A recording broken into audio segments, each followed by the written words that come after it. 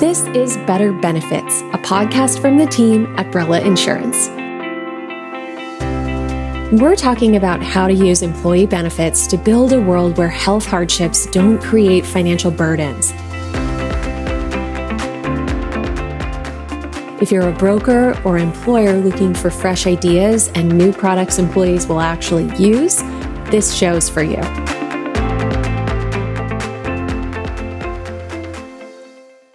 I'm Laura Cave, Director of Marketing, and I'm here today with our Chief Revenue Officer, Mike Zerillo, for Better Benefits, episode number 5.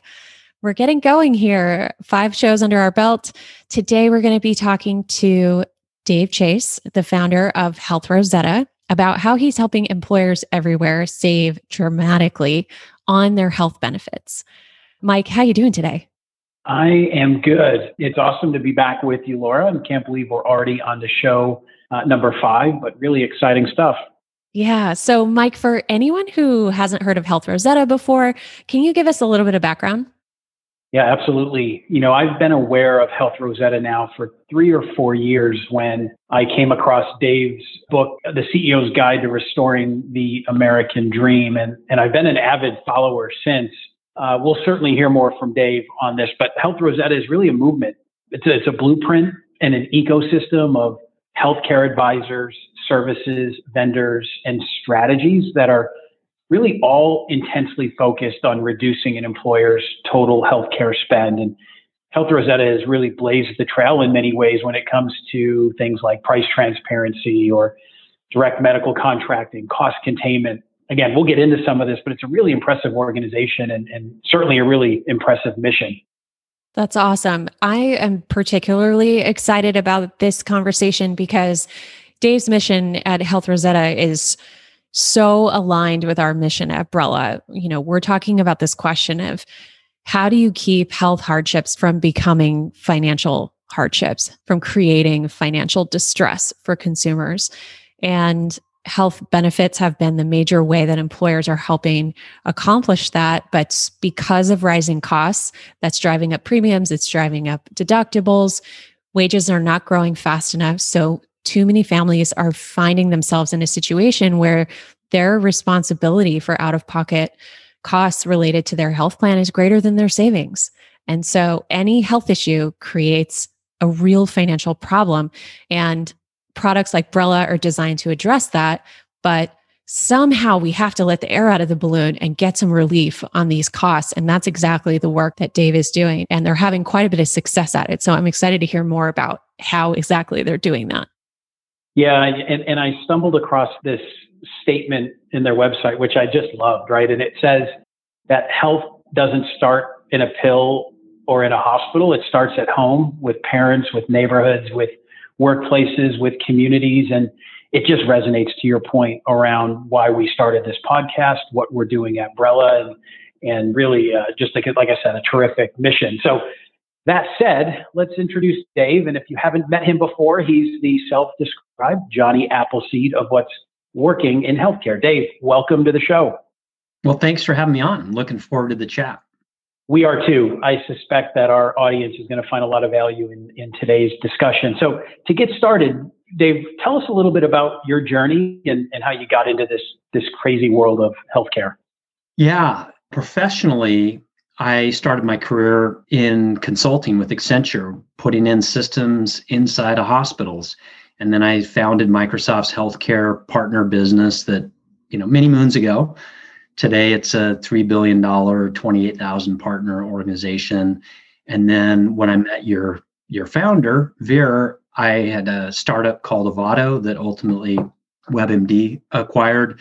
But it was during that journey at a personal level that really set me on this path. And that is, unfortunately, by the time I was 40, I had 10 friends my age or younger die. And obviously, those are all rough and are gut punches. But the last one was particularly brutal in that it was a friend who'd had a similar career trajectory, done the right things, done quite well. But ultimately, she got misdiagnosed. So, of course, that cancer, wrong treatment plan, and ultimately ruined emotionally, financially, physically ultimately leaving behind, as a single mom, a 10-year-old daughter. And when I looked at that, it was a complete system failure all around, from what it did to her financially, what it did to her medically. And I realized I'd been a part of that system, right? That not through malice or anything, but the way I was raised, if you see a wrong and you don't do something about it, you're complicit. And so I needed to really get to the bottom of that. And so that was really a deep soul searching activity and asking why a lot, right? If you ask why 5 times, you usually get to the root cause. Yep. And that ultimately is what put me on this journey.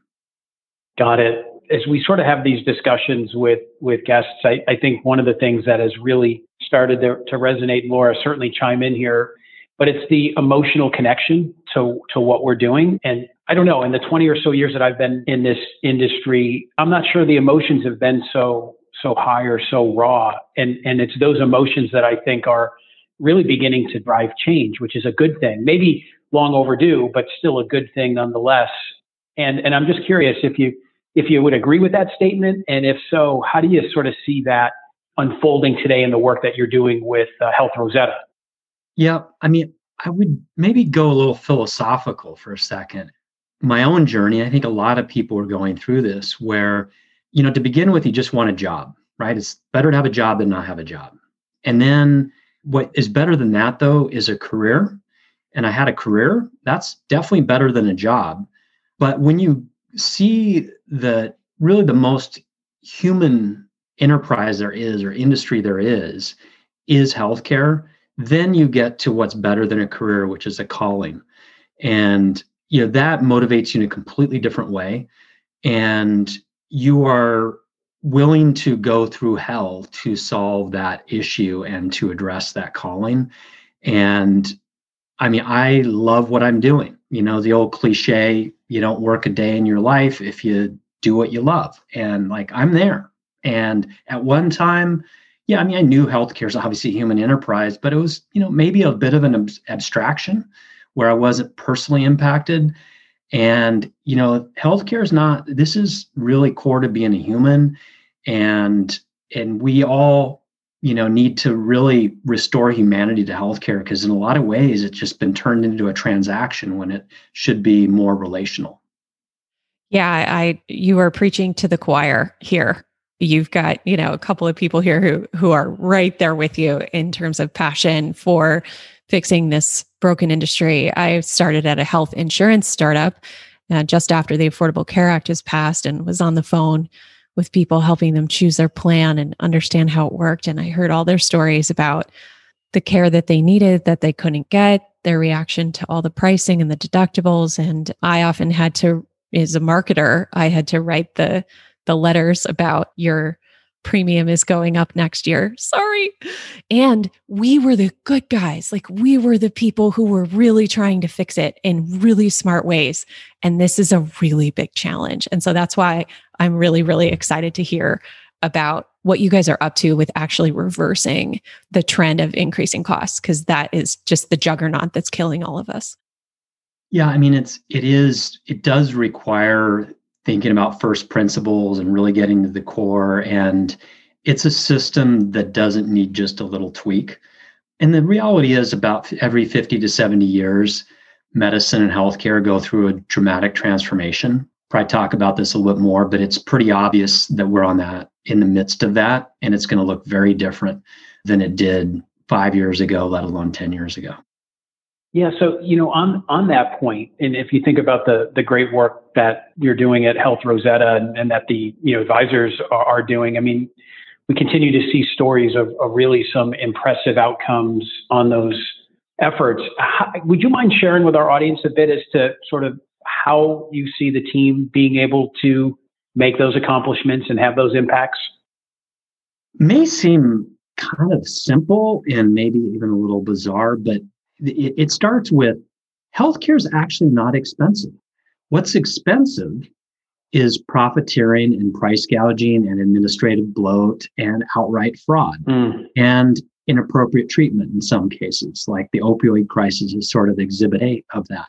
And so the question like, how do you do it? Well, you just pay for good care. In fact, we would up the pay of a lot of the best high value, healthcare delivery organizations and individual clinicians.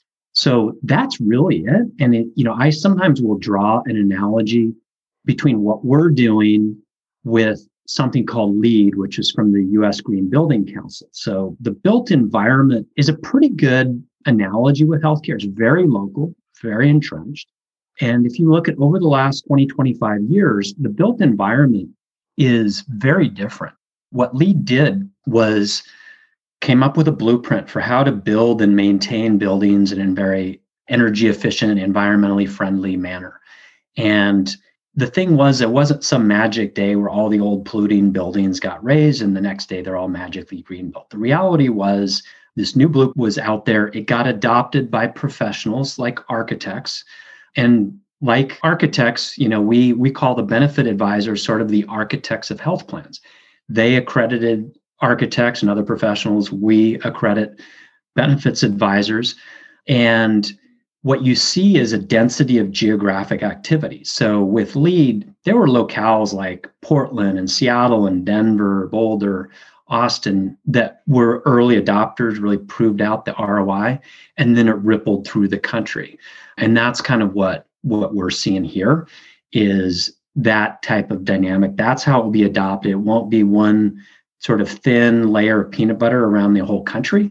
There's just particular locales where it's really getting reinvented. And sadly, I sometimes harshly use the analogy of LEED didn't say put recycle bins in coal-powered polluting buildings and call them green.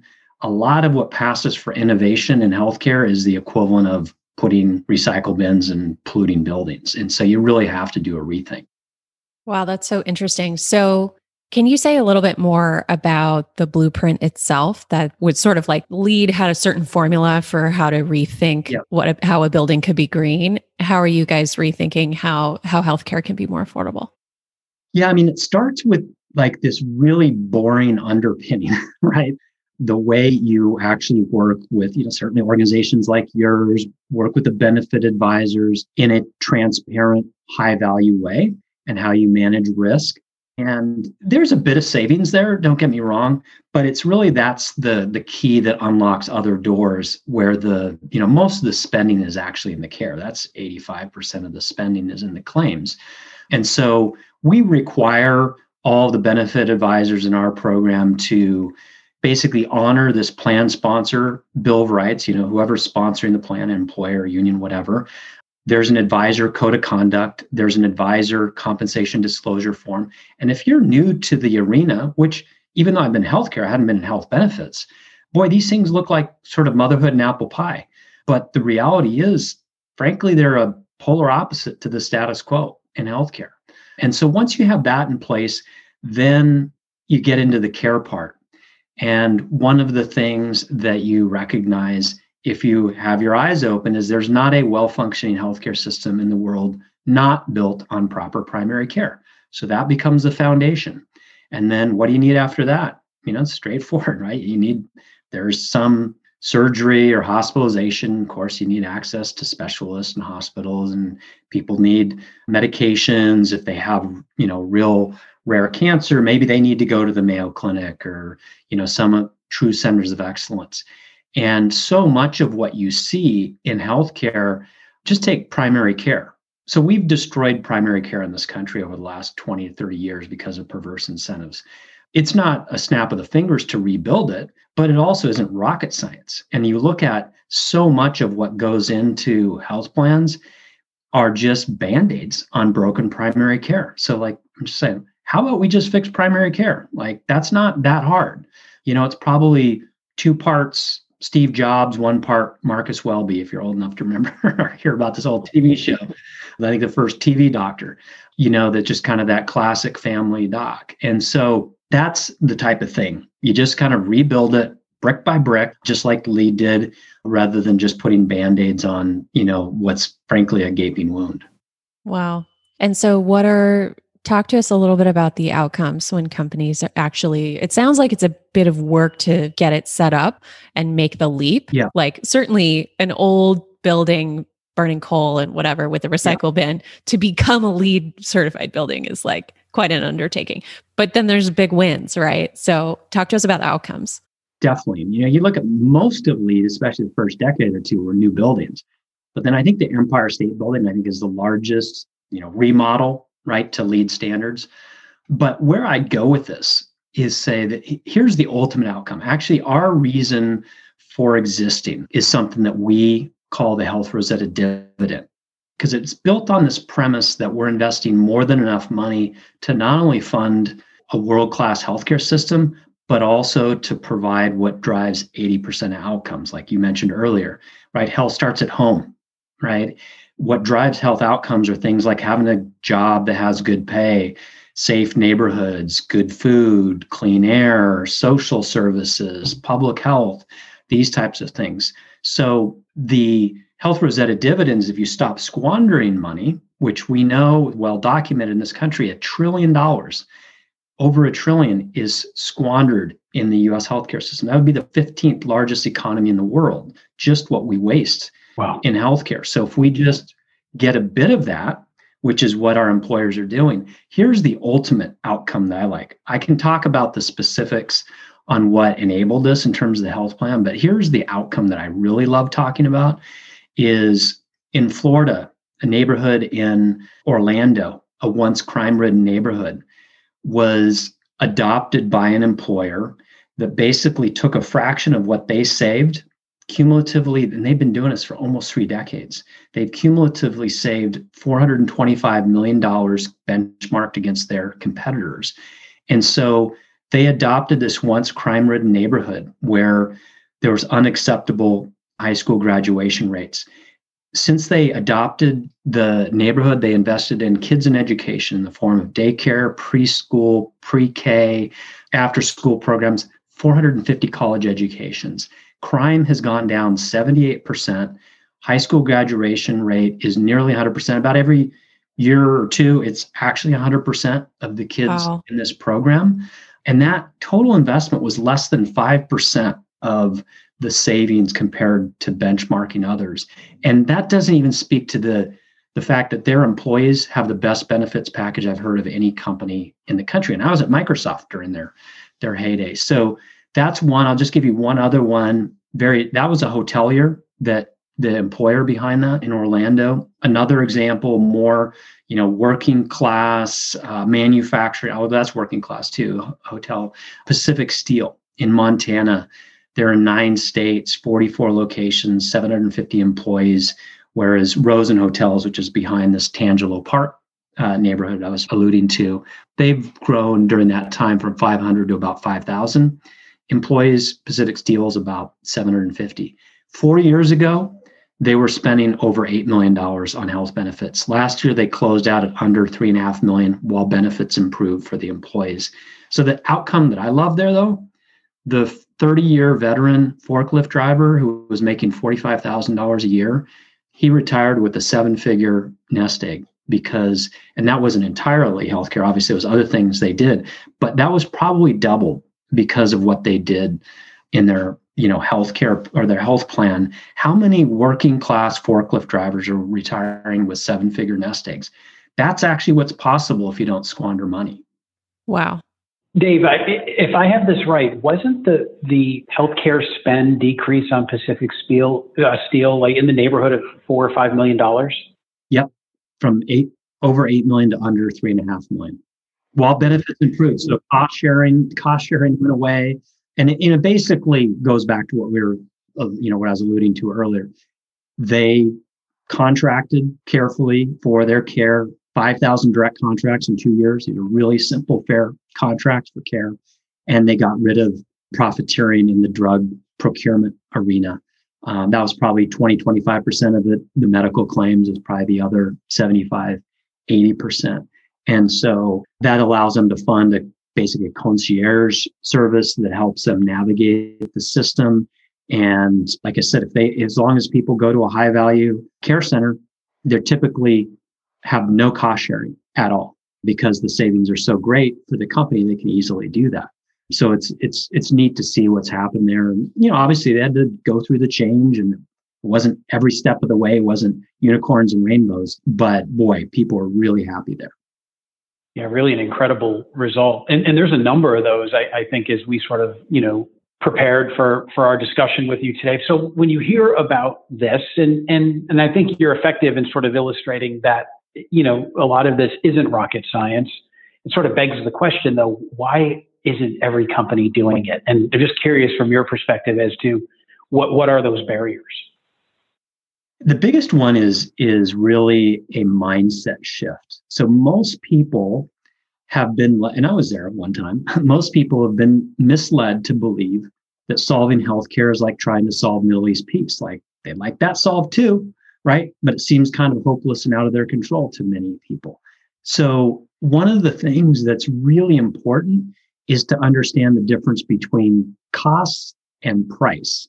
I will often, other than specialty drugs, by and large, costs have been essentially unchanged for at least 10 years in healthcare. If you talk to any doctor or nurse, this is the biggest cost component of care is labor.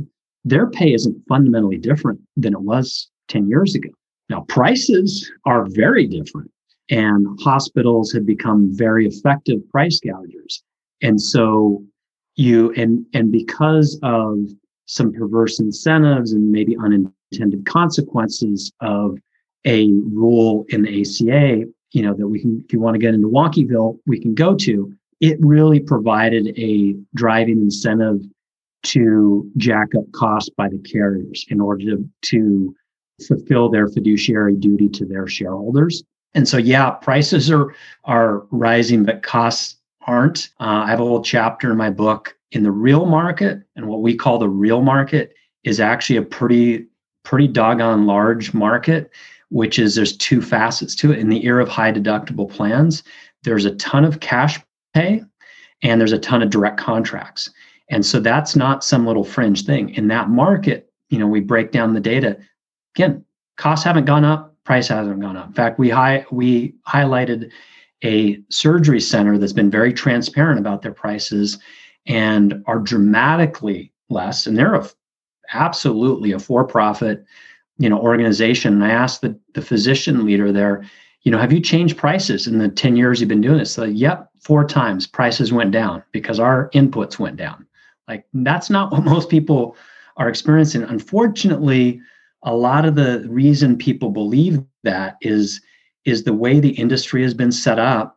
There's brokers who are representing themselves as essentially representing the buyer, but they're paid by the seller. And when you have that, even though they're good people, your toolkit's very limited and you have conflicts of interest. In many cases, it's really off the rails. We find up to 17 undisclosed revenue streams the employer had no idea about. So, and PBMs are the sort of poster child of this. PBMs have generated 32 different revenue streams. Most employers, if they've even heard of a PBM, which is pharmacy benefit manager, think they might get 1 or 2 revenue streams. So you just gotta, it's whack-a-mole, but it's really kind of a reset and say the key thing that, probably the chapter in that book, CEO's Guide that resonated more than any other was the one that said, you're in the healthcare business, whether you like it or not, here's how to make it thrive. And the employers that are really thriving here, they just do what they do in every other area of their business, where they're smart about procurement. They say, Boeing doesn't say, hey, aviation industry, we're going to make a plane, bring us all your stuff and we'll put it together. No, they say, we're going to build a plane. It's got these engine specs, GE, Rolls-Royce, if you want to provide that, great. Same way here. Every CEO says employees are our most valuable asset. So if that's true, which I believe, then you need to steward that asset well. And the mindset is, hey, healthcare industry, it is a privilege for you to serve our most valuable asset. We need to buy these services. We are going to buy in this way. And if you want to participate, fantastic. And then you have a fair buyer and seller interaction. And there are many great providers who are willing to do that. It's not yet the norm. It's sort of like, we mentioned lead earlier, maybe it's like organic food, right? You could get organic food 20, 30 years ago, but the supply chain was kind of immature. It was kind of hard. And it's kind of the same way here. We're not yet mainstream, but it's a straightforward thing. And once people pay attention, they realize, oh, yeah, I can do something about it. And when you look at a low margin organization, whether it's a hotelier or whether it's a manufacturer, really what in COVID we're calling the essential workforce, they can't just cost shift anymore. They try that. It doesn't work. And, if you're some, super rich tech company or hedge fund or whatever, and you want to squander money, have at it. Right. But we can't afford it with the working middle class. Right. Right. That was actually going to be my next question for you. Can you talk to us a little bit about the impact of COVID and has that made people more open to making these kinds of changes? How are you thinking about changing anything about your strategy going into 2021? Just curious how things look now. Yeah, I mean, it is really, I'd characterize it as a super spreader event for a set of pre-existing societal conditions that's been laid bare. They existed before, and essentially healthcare has destroyed individual and often government financial well-being. And so there is no resilience when you have half the workforce who their life savings are less than their deductible. They're functionally uninsured. And so you need to address that. And that's where we have a lot of duress. People are afraid to go to the hospital because they know that that's going to probably drive them into bankruptcy. 70% of we're the undisputed world leaders in medical bill driven bankruptcy. 70% of those people had so-called insurance, right? Right. That's not very useful.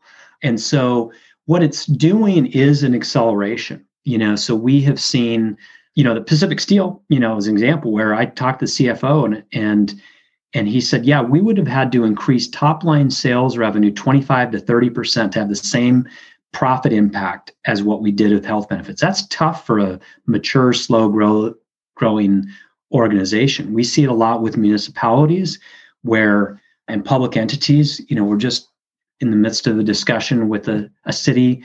We have proposed how they can address, basically just doing what they should have done years ago. They have a $7 million budget deficit because of tax receipts going down dramatically. Getting smart in health benefits actually almost exactly fills that budget gap. So what it's causing us to do is to really accelerate our outreach, let people know, get that lifeline out there because it's rough, right? There's a lot of people really suffering, and necessity being the mother of invention. A lot of organizations are taking a look where they didn't before. Dave, anything else on, sort of following up on that comment, anything else on the shorter term roadmap? What's next for you in Health Rosetta? Yeah, I would say, there's a lot of stuff going on. We're doing a lot around the contracting infrastructure. Sometimes there's a term called regulatory capture that exists in a lot of industries. Healthcare is kind of an example of that, where the industry being regulated pretty much captures the regulators through lobbying dollars and things like that. But there's something that's at least as big, which we call contractual capture. So a lot of the things we're talking about, the games that PBMs play, it's in this contracting infrastructure. So there's some work, really interesting work there. But a lot of it's kind of doubling down on which communities are going to be the equivalent of the, Seattle or Denver for lead in healthcare. So a place like Tyler, Texas. Heck, I hadn't even heard of Tyler, Texas 2 years ago. And it's about, hour and a half, 2 hours from Dallas. And what we see is this, when you have a density of activity, you have this kind of rule of threes where 3 employers do something in a given locale. Nobody notices, but you're kind of building muscles, you're building know-how in that locale. Then you get to 9, some people start noticing. Some of the providers are actually familiar with, this isn't, some Blue Cross card, but I actually understand this and we embrace it. We actually love those members. When you get to 27 or more, 3 times 3 times 3, game over, right? That's a tipping point where social movements, it's generally somewhere between 5 and 10%, 15% max tips of market. In that locale, the CEOs cannot keep their mouth shut. They're all thrilled they're spending 40% less. Or even more of a savings.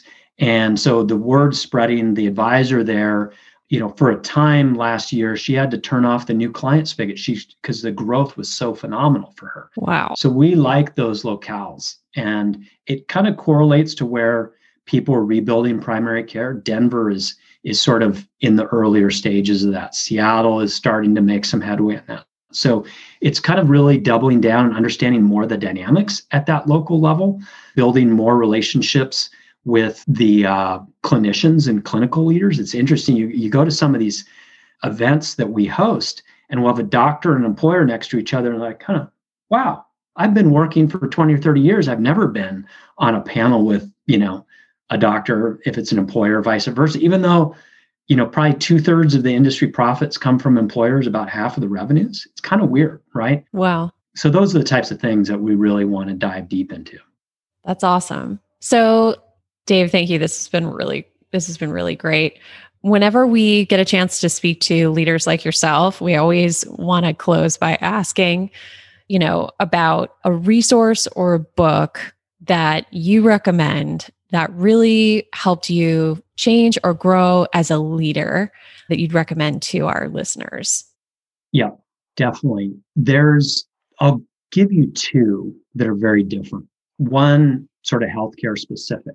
Marty Makary, physician, surgeon out of Johns Hopkins, very nationally prominent. He wrote a great book called Unaccountable, but his more recent book is called The Price We Pay. That would be the one that I would recommend. He really lays out what's going on and how, frankly, a lot of health systems have lost their way, and paints some picture on how we get out of that.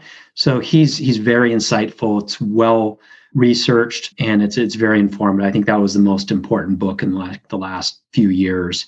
And then a completely different thing, given the challenges that we're in, there's a book that has really ancient wisdom. It's written about the Stoics, and it's called The Obstacle is the Way. And it's very good way of looking at things, I believe, and has certainly been something like with our kids. That's one of the resources we've given them, and they've really benefited, and we've all benefited from it. And, the ancients had some wisdom, and a lot of that is timeless wisdom. And so Ryan Holiday is the author there. He's provided the contemporary version of that, and he's got a daily Stoic newsletter. So those would be the two. The Obstacle is a Way for this more philosophical way of addressing what we're in, and then The Price We Pay. Well, Dave, that is really great. And I know I speak for Laura. It's been a great discussion. And, we applaud you for, challenging the status quo, being different, being willing to push and take action. For our listeners who haven't had a chance yet to get to know you or Health Rosetta, I think this was a really good deep dive into the great work that you're doing. So thanks for being part of our podcast. Absolutely. Well, thanks for giving me the opportunity. We're very accessible, and I can give you some links offline, and you can put those in the show notes. And we're very accessible, and look forward to everybody is welcome on this bus, and it's going to be a great ride. You bet. We're going to hit some potholes and I have a flat tire along the way, but everybody's welcome on the bus. I love that. That's awesome. Thank you. Yeah. Links to the books that he mentioned and links to get in touch with Health Rosetta will be in the show notes for sure. So Mike, wow, we just covered a lot of ground. So super exciting stuff. I wonder, what are one or two takeaways that are sticking with you? Yeah, two for sure. First, I love Dave's thoughts on this idea of a job versus a career versus a calling, and how that influences and motivates, the work that we all do. And it's just a good reminder in general. But again, from our perspective here at Brella, it's great to hear that, right? Because I think we're very much on a mission, and all of us here at Brella have a really strong calling to doing good work and making a difference. The other piece here that I loved, and I haven't quite thought about it this way, but it's, employers are running businesses today outside of their health and benefits, and, just sort of, simplifying it to smart procurement and, looking at how they handle other aspects and facets of their business, is an interesting lens that I hadn't quite thought through. So that kind of resonated with me. How about for you? Yeah, just building on what you said, Dave mentioned this in the beginning as sort of a more passing comment, but it's really powerful. He said, "I'd pay more for value for really quality services," and I think that's right. It's not about cheaping out on quality providers. We need healthcare, and we need great healthcare. And where there's value, there's money for that. But it's all that waste that we can get rid of with that smart procurement and partnerships directly with health systems that share this philosophy. So I thought that was really great to hear, and really supportive of the healthcare workers and their jobs and those businesses. So the second thing, what is maybe more philosophical, but it struck me when he was talking about how when people think that healthcare is unsolvable, they don't try to solve it. And there's a philosopher that I appreciate a lot who says, if you think everything will stay the same, you will make it stay the same. But if you have an alternative future in mind, you will be prepared to see and grasp the chances to make it true. And that's sort of how hope operates. It gives you a vision and a confidence of a thing that you haven't seen in person yet, but you can imagine it. And I think that these stories and these testimonies and the work that Health Rosetta is doing is really giving a lot of people that hope that is the kickstart toward taking some action. And then once you get there, then it's not so hard. So that I thought was really powerful.